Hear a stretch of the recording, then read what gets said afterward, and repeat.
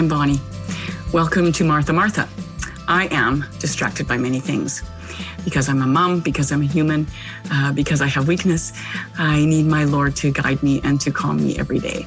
So let's walk together.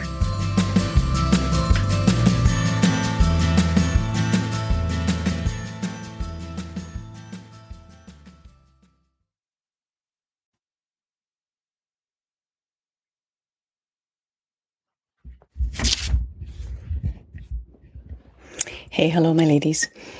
So, I just wanted to speak to sort of week about sort of you can't underestimate your power and ability to witness, and that really the way you love your family is really is your ministry, right? And it's passive and it's powerful. So on that topic, what we all desire to do, we all have a desire in us to raise adults that are a lot of adjectives, okay? They're responsible, faithful, kind, patient, selfless, productive, courageous, hardworking.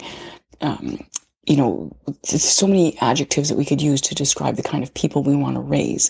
Now, I would first of all suggest that in reality, just pick one or two that, you really focus on, because nobody's going to be all the adjectives. We want them to be some of the adjectives, and they're certainly not going to be all the adjectives when they're 2 or 7 or 9 or 12, okay? It's just not possible. So, but the very fact exists and is laid on our heart that we want to raise those kind of adults is a sign, okay? It's a sign that we want to guard, reveal, and communicate love. It's written on our hearts. Okay, so we doubt each other, doubt ourselves all the time as parents. Am I a good enough parent? Am I doing enough? Am I loving enough? Am I, hard enough on my kids? Am I disciplined enough? Am I whatever enough? We're so hard on ourselves. But the reality is the very fact that we want to raise those kind of kids with all the adjectives is a sign that it's written on our hearts of how much we love our kids and what we want to give, not just to them as individuals, but to the world. Okay. We want to add to society in a positive and wonderful and beautiful and meaningful way.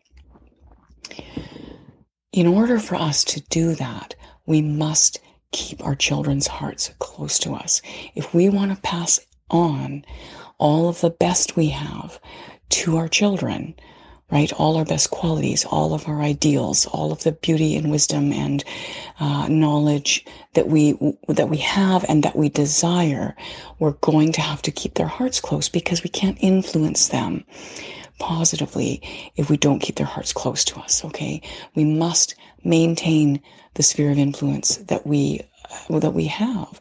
And the most important people in that sphere of influence is our spouse and our kids.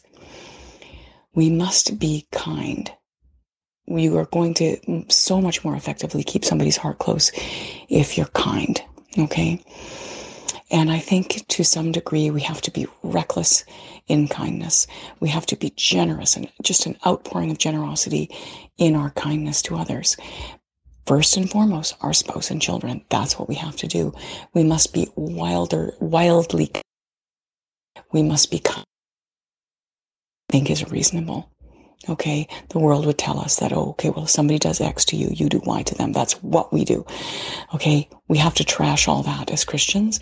We have to turn the world on its head and say, no, whatever you do to me, I have to be kind in return. Now, that doesn't mean if somebody's mean to you, rude to you, cheats you, lies to you, that you have to trust them, or that you have to behave in a way that allows them to walk on you in that way. But you can be kind in your setting of boundaries. You can be kind in your saying of no. You can be kind in your refusing to enter into certain types of dialogue or certain types of relationships that are counterproductive. That's okay. I wanted to sort of explore the difference between nice and kind, because nice would kind of infer that at the end of the day, everybody's happy, right? That whatever I've done, it's going to make the other person happy. That's what it means to be nice. That's the definition, the inference of nice. So nice is pleasing, agreeable. It assumes happiness. Okay. Kind, This is the dictionary definition of kind. I just love this. 1, affability of speech. Okay, friendliness of speech. 2, generosity of conduct. Your actions are generous. And 3, forgiveness of injuries sustained. Okay, so when we're talking about our kids, they may not get their way. Sometimes to be kind is not giving them their way, but it's the way. They may not be happy, but it's the way we can be kind and still set the boundaries and say the no's and, be the grown up and take charge of a situation. And our kids may not be happy about it, but we can still be kind in their unhappiness. We can still be kind, right? Kind does not assume that everybody's going to be happy at the end of the day. It doesn't. So as parents, we have to do whatever we can to help ourselves be more kind, to have kindness become a habit, right? And it's hard. Developing the habit of kindness takes work, and it stretches us. But we can do that. There are things that we can do to help ourselves be kind.